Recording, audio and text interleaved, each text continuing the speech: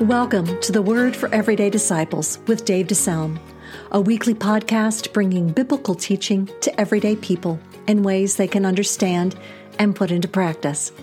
I'm your host, Gwen DeSalm, and I'm so glad you've joined me today. Our teacher is Dave DeSalm, founding senior pastor of Fellowship Missionary Church in Fort Wayne, Indiana, where he served for nearly 35 years.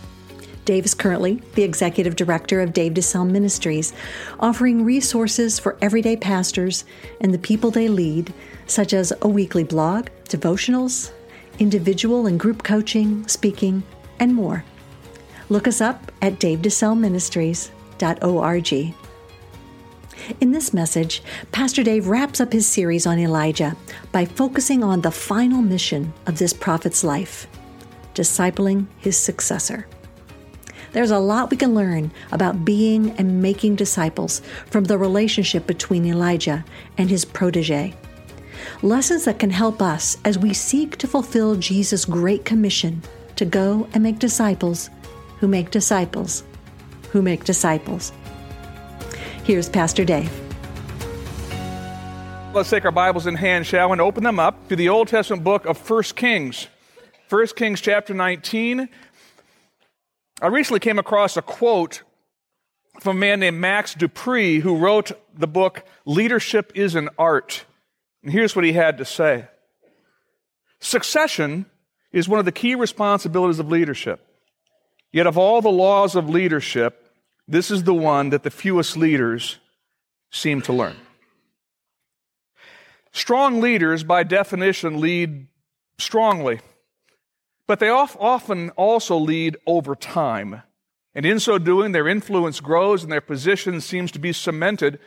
But when you have a long-tenured leader, people have a tendency to deny the inevitable. The fact of the matter is, all leaders will one day pass from the scene.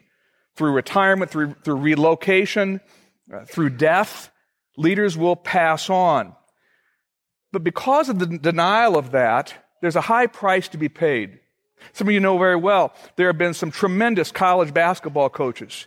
In their heyday, they had powerhouses, but upon their retirement, the team returned to mediocrity, didn't it?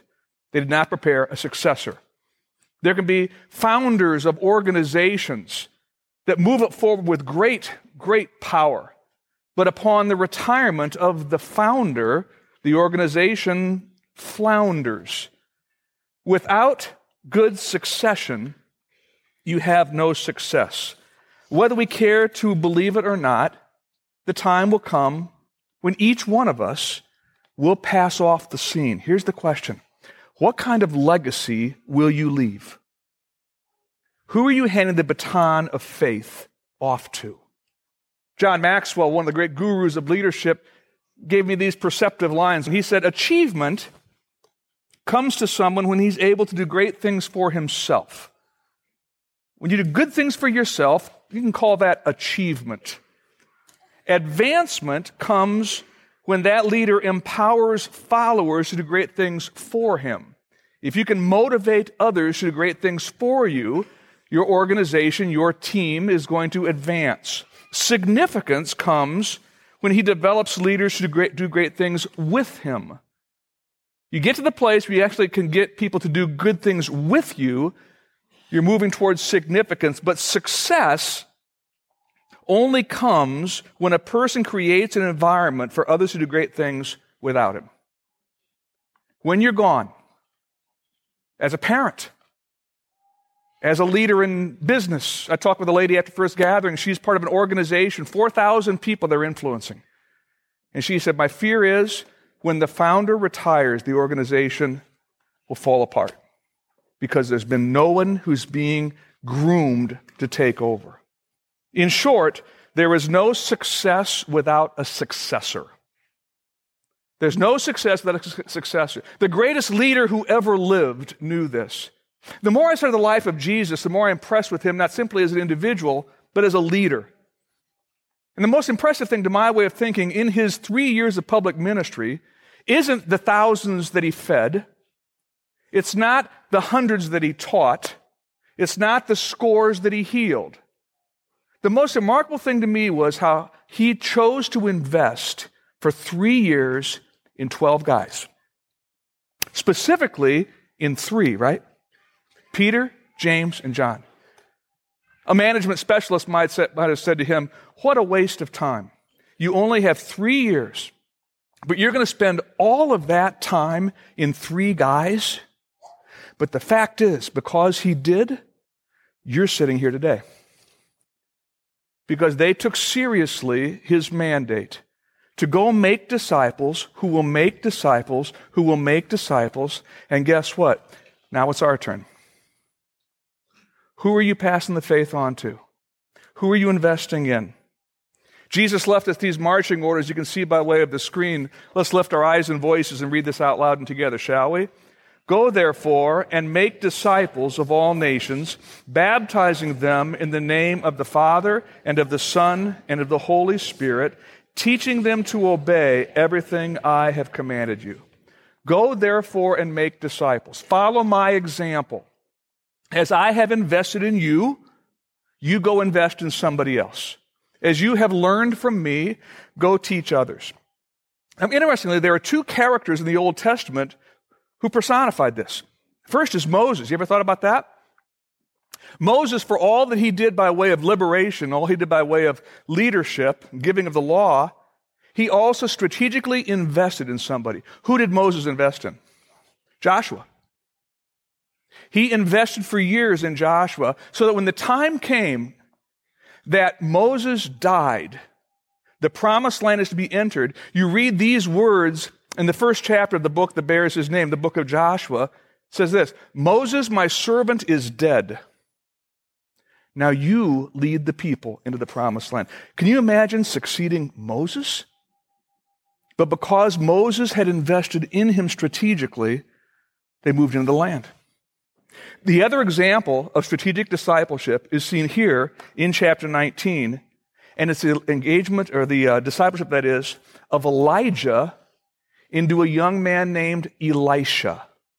Taking a look at the 15th verse of chapter 19. The Lord said to Elijah, go back the way you came, go to the desert of Damascus, and when you get there, anoint Hazael king over Aram. Also anoint Jehu, son of Nimshi, king over Israel, and anoint Elisha, you may want to underline this, Elisha, son of Shaphat from Abel Maholah, to succeed you as prophet. Find a successor. Find someone who you're going to pour yourself into. Moving down to verse 19. So Elijah went from there, and he found Elisha, son of Shaphat. He was plowing with 12 yoke of oxen, and he himself was driving the 12th pair. And Elijah went up to him and threw his cloak around him.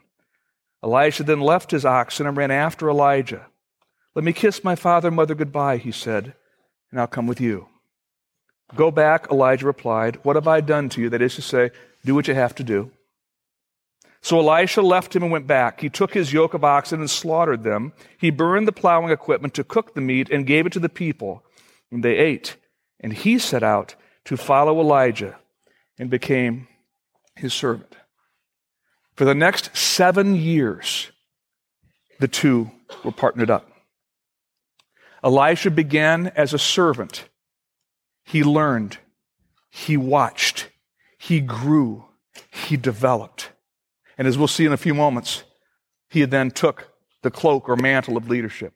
But 2 things I want you to see. First of all, it struck me, Elijah recognized the importance of discipleship. Elijah recognized that his time on earth was coming to an end. And he asked the question that many of us who are older need to ask. When I go, who will I have poured myself into who will pick up the mantle? Who have I effectively marked so that they, in fact, can pass it on to somebody else, who will pass it on to somebody else? He recognized the importance of this. But secondly, for Elisha, he submitted to the process. He submitted to the process. He recognized, I'm not ready for this yet. I'm younger. I need someone to invest in me. He needed to see a model. He needed to hear from a mentor. And when he had the chance, he jumped at it. For the kingdom of God to move forward, it required the cloak being passed on. And I would suggest this to us. If we hope to see the gospel move forward in power in our part of the city and around the world, it's going to be because people strategically understand the importance of investing in a few. Investing in them. Pouring yourself into them. Recognizing that they, in fact, will take it forward. This leads to a very important principle you need to understand. Disciples are not mass-produced. They are hand-tooled. You can't create disciples completely through a sermon series. It can help. You can't make disciples through a class. It can help. You can't make disciples through offering a seminar, giving a book. Disciples are made when life is put on life, when there is someone to watch, ask questions to, learn from.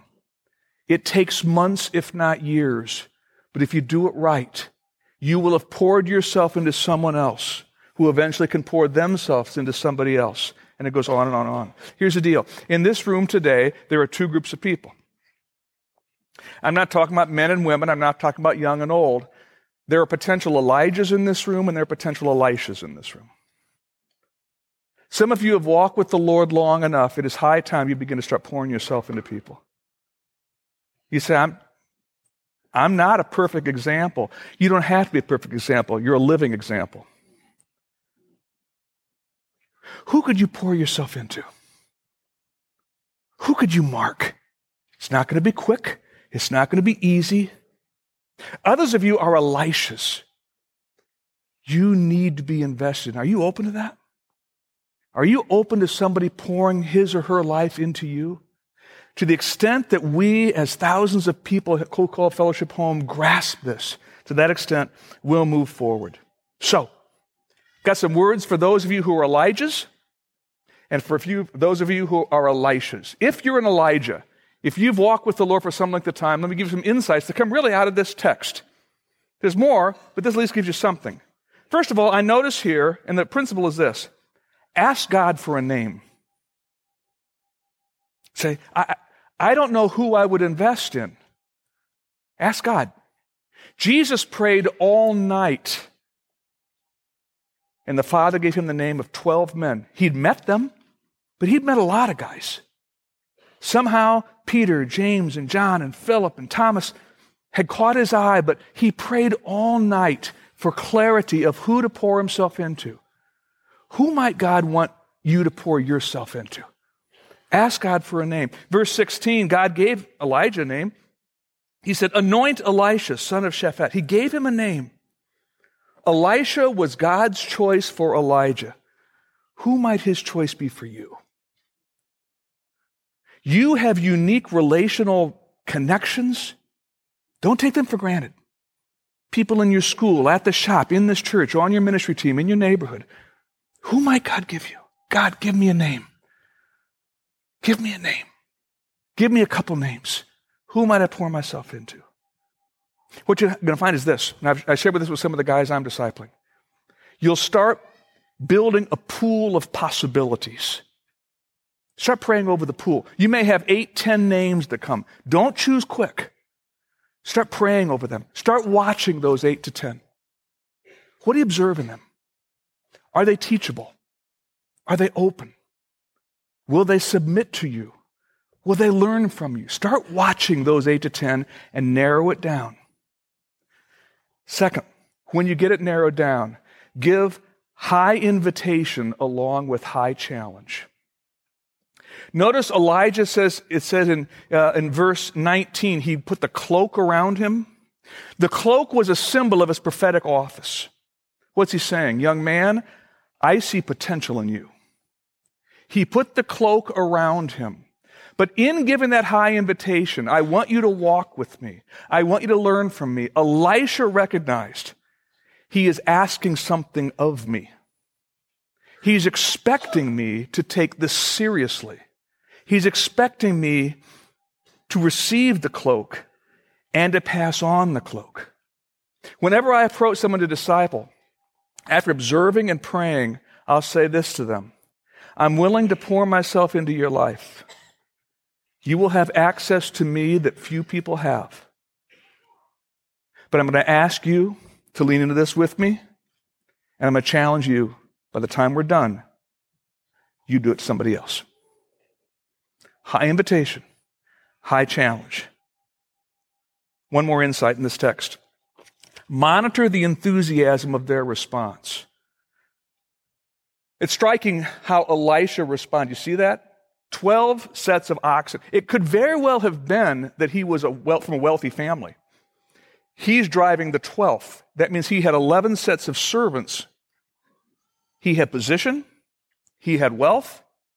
But when given this invitation, he slaughters the oxen, burns the plows, gives away the meat, and becomes a servant. He's choosing to prioritize this. Monitor their enthusiasm. Don't ever try to talk someone into being your disciple. Don't. If you've got to twist their arm, you've got the wrong person. Their ears should perk up. They may think, wow, that's big. That's fine. They may say, whew, could I think about that and pray about that for a few days? Absolutely. But don't push them into it. Don't talk them into it. It might well be that you've got the right person at the wrong time. If they say, well, I'm working 50-hour weeks right now. We've got 5 kids below the age of 6 at home. I really don't think I can do this right now. It's okay. See, God has people who's the right person at the right time. Challenge him. Challenge him. You're listening to the Word for Everyday Disciples with Dave DeSelm. Pastor Dave will return in just a moment with the conclusion of today's message. But if you're enjoying this podcast, we hope you'll subscribe and leave us a review. Then help us spread the word by sharing this podcast with others. You can also support this ministry by clicking on the donate button on our podcast page at davedeselmministries.org/podcast. If you're interested in exploring more about disciple making, check out the Everyday Pastor blog. In these weekly posts, Pastor Dave regularly dives into the topic of discipleship and creating a discipling culture. He also offers practical insights on other topics for everyday pastors and leaders, such as leadership skills, relationships, and heart matters. Head over to davedeselmministries.org and browse through the over 100 posts available in the Everyday Pastor blog. Now let's return to today's teaching. Second, if you're an Elisha, some thoughts come out of this text as well. Look for the opportunity to be discipled. We aren't told that Elisha was actively looking for this role, but when the cloak was offered, he took it. What might this mean for you if you're an Elisha? Why not start praying for someone to invest in you? God, would you bring someone across my path? Consider your relational world. Who do you see whose life you admire? They're not perfect, but you see them as a growing Christian. That man or that woman, you think, I wonder if I could approach them and see if they want to mentor me, disciple me. Look for an opportunity. Look for an opportunity. Second, when you're given that opportunity, prioritize that privilege. Prioritize it. Don't say yes if you can't act upon the yes. I see him burning the plows and killing the oxen. He wasn't messing around. He said, you know what? I'm going to rearrange my life to allow this to happen. One of the greatest discouragements for would-be Elijahs is when their Elishas say yes, but act like no. Hey, we're going to be doing this. I'm busy. Can you meet me here? We're going to go try that. I'm busy. Sorry, I can't do it. I can't do it. Why'd you say yes in the first place? To be blunt about it, don't waste my time. See, I only have one life to live, and I could only invest in a few. Don't waste my time. If you're not the right person or this isn't the right time, that's fine. Maybe you'll be the right time for somebody else, but don't waste mine. And I say it in love, but I also recognize I am a steward of my one and only life. Now, when I'm gone, I want to see a bunch of disciples who are making disciples, who are making disciples. Does that make sense? Because you see, success is not success without a successor. Lastly, position yourself as a learner and a servant. Don't miss that 21st verse. He set out to follow Elijah. That means Elijah led, right? And became his servant. Ultimately, after 7 years, they became partners. But early on, he was a learner and a servant. It's not going to work if you ask to be mentored and you keep on giving your opinion. You ask to be discipled and you have your own ideas. Listen, learn, watch, observe. Stance yourself as a follower and a servant and see what God may do. Move over a few pages to the right and let's watch how the cloak is passed. 2 Kings chapter 2. You're going to see one of the most dramatic exits in all the Bible. 2 Kings chapter 2, beginning in verse 1. When the Lord was about to take Elijah up to heaven in a whirlwind, Elijah and Elisha were on their way. This is 7 years after the fact now. They were on their way from Gilgal, and Elijah said to Elisha, "Stay here. The Lord has sent me to Bethel." I'm going to be going away, son. Elisha said, "As surely as the Lord lives and as you live, I will not leave you." So they went down to Bethel. The company of prophets at Bethel, that's like a seminary of sorts, came out to Elisha and asked, "Do you know that the Lord is going to take your master from you today?" "Yes, I know," he replied, "so be quiet. Just let it go. Let it go. I don't want to talk about it."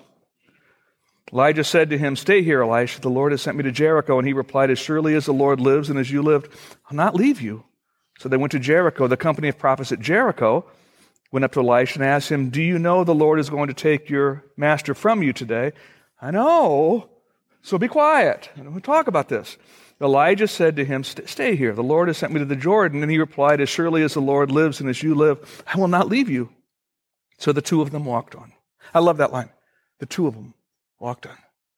Friends, partners, years together. 50 men from the company of prophets went and stood at a distance facing the place where Elijah and Elisha stopped at the Jordan. And Elijah took his cloak, rolled it up, and struck the water with it. The water divided to the right and to the left, and the two of them crossed over on dry ground. When they crossed over, Elijah said to Elisha, "Tell me, what can I do for you before I'm taken from you? Let me inherit a double portion of your spirit." Boy, I'd love to be the man you were. Could I have a double portion of your spirit? "You've asked a difficult thing," Elijah said. "If you see me when I'm taken from you, it will be yours. Otherwise, it will not." And as they were walking along and talking together, suddenly a chariot of fire and horses of fire appeared and separated the two of them. And Elijah went up to heaven in a whirlwind. Elisha saw this and cried out, my father, the chariots and horsemen of Israel." And Elisha saw him no more. And he took hold of his garment and tore it in two. It's a sign of mourning in ancient times. He's rent his garment in grief. He picked up the cloak that had fallen from Elijah and went back and stood on the bank of the Jordan. And he took the cloak that had fallen from him and he struck the water with it. "Where is the Lord God of Elijah?" And when he struck the water, it divided to the right and to the left, and he crossed over. And the company of prophets from Jericho who were watching said, "The spirit of Elijah is now resting on Elisha." If you'd read on in 2 Kings, you'd read about this amazing man and what he did. The focus of his ministry was different, but the power was every bit as real. And he took that cloak and he advanced the kingdom. And as I look at this, I see what can happen, that when a man of God dies, the dream of God does not have to die. It simply goes on if that one has been invested in. Now, something else to be seen here. He then ministered in the Spirit of God, but in a different way. When you disciple someone, you are not creating a clone. You're pouring yourself into them, whereby the Spirit then can take them. And what God does in, through, and for that person is not your business. But if you've invested in them, it can be kingdom business. Elijah lived a life of remarkable faithfulness. He stood tall when others were cowering. He spoke truth when others were stuttering. But perhaps the greatest legacy he left was the fact that he poured his life into a young man who eventually poured his life into others.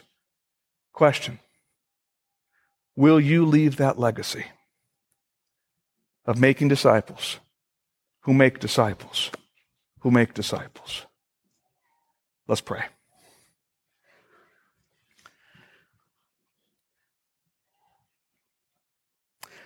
Lord, as I wrap this thing up, two questions come to me that I share with my friends. Will I live the life of an Elijah, standing strong, speaking truth, making a difference? But I also have to ask the second question. Will I leave a legacy? Who will be able to say, because you poured yourself into me, my life is different, and now I'm pouring my life into somebody else? I pray that neither one of these questions will leave us soon, that we'd see the kingdom move forward because of the spirit of Elijah. Thank you for our time together in this remarkable book. And I pray that it mark us forever. In Jesus' name, amen. Thank you for joining us for the Word for Everyday Disciples with Dave DeSelm. If you'd like to let Pastor Dave know how this message has blessed you, send him an email at dave@davedeselmministries.org. Then join us next time as we look to God's Word for help and hope as we follow Jesus every day.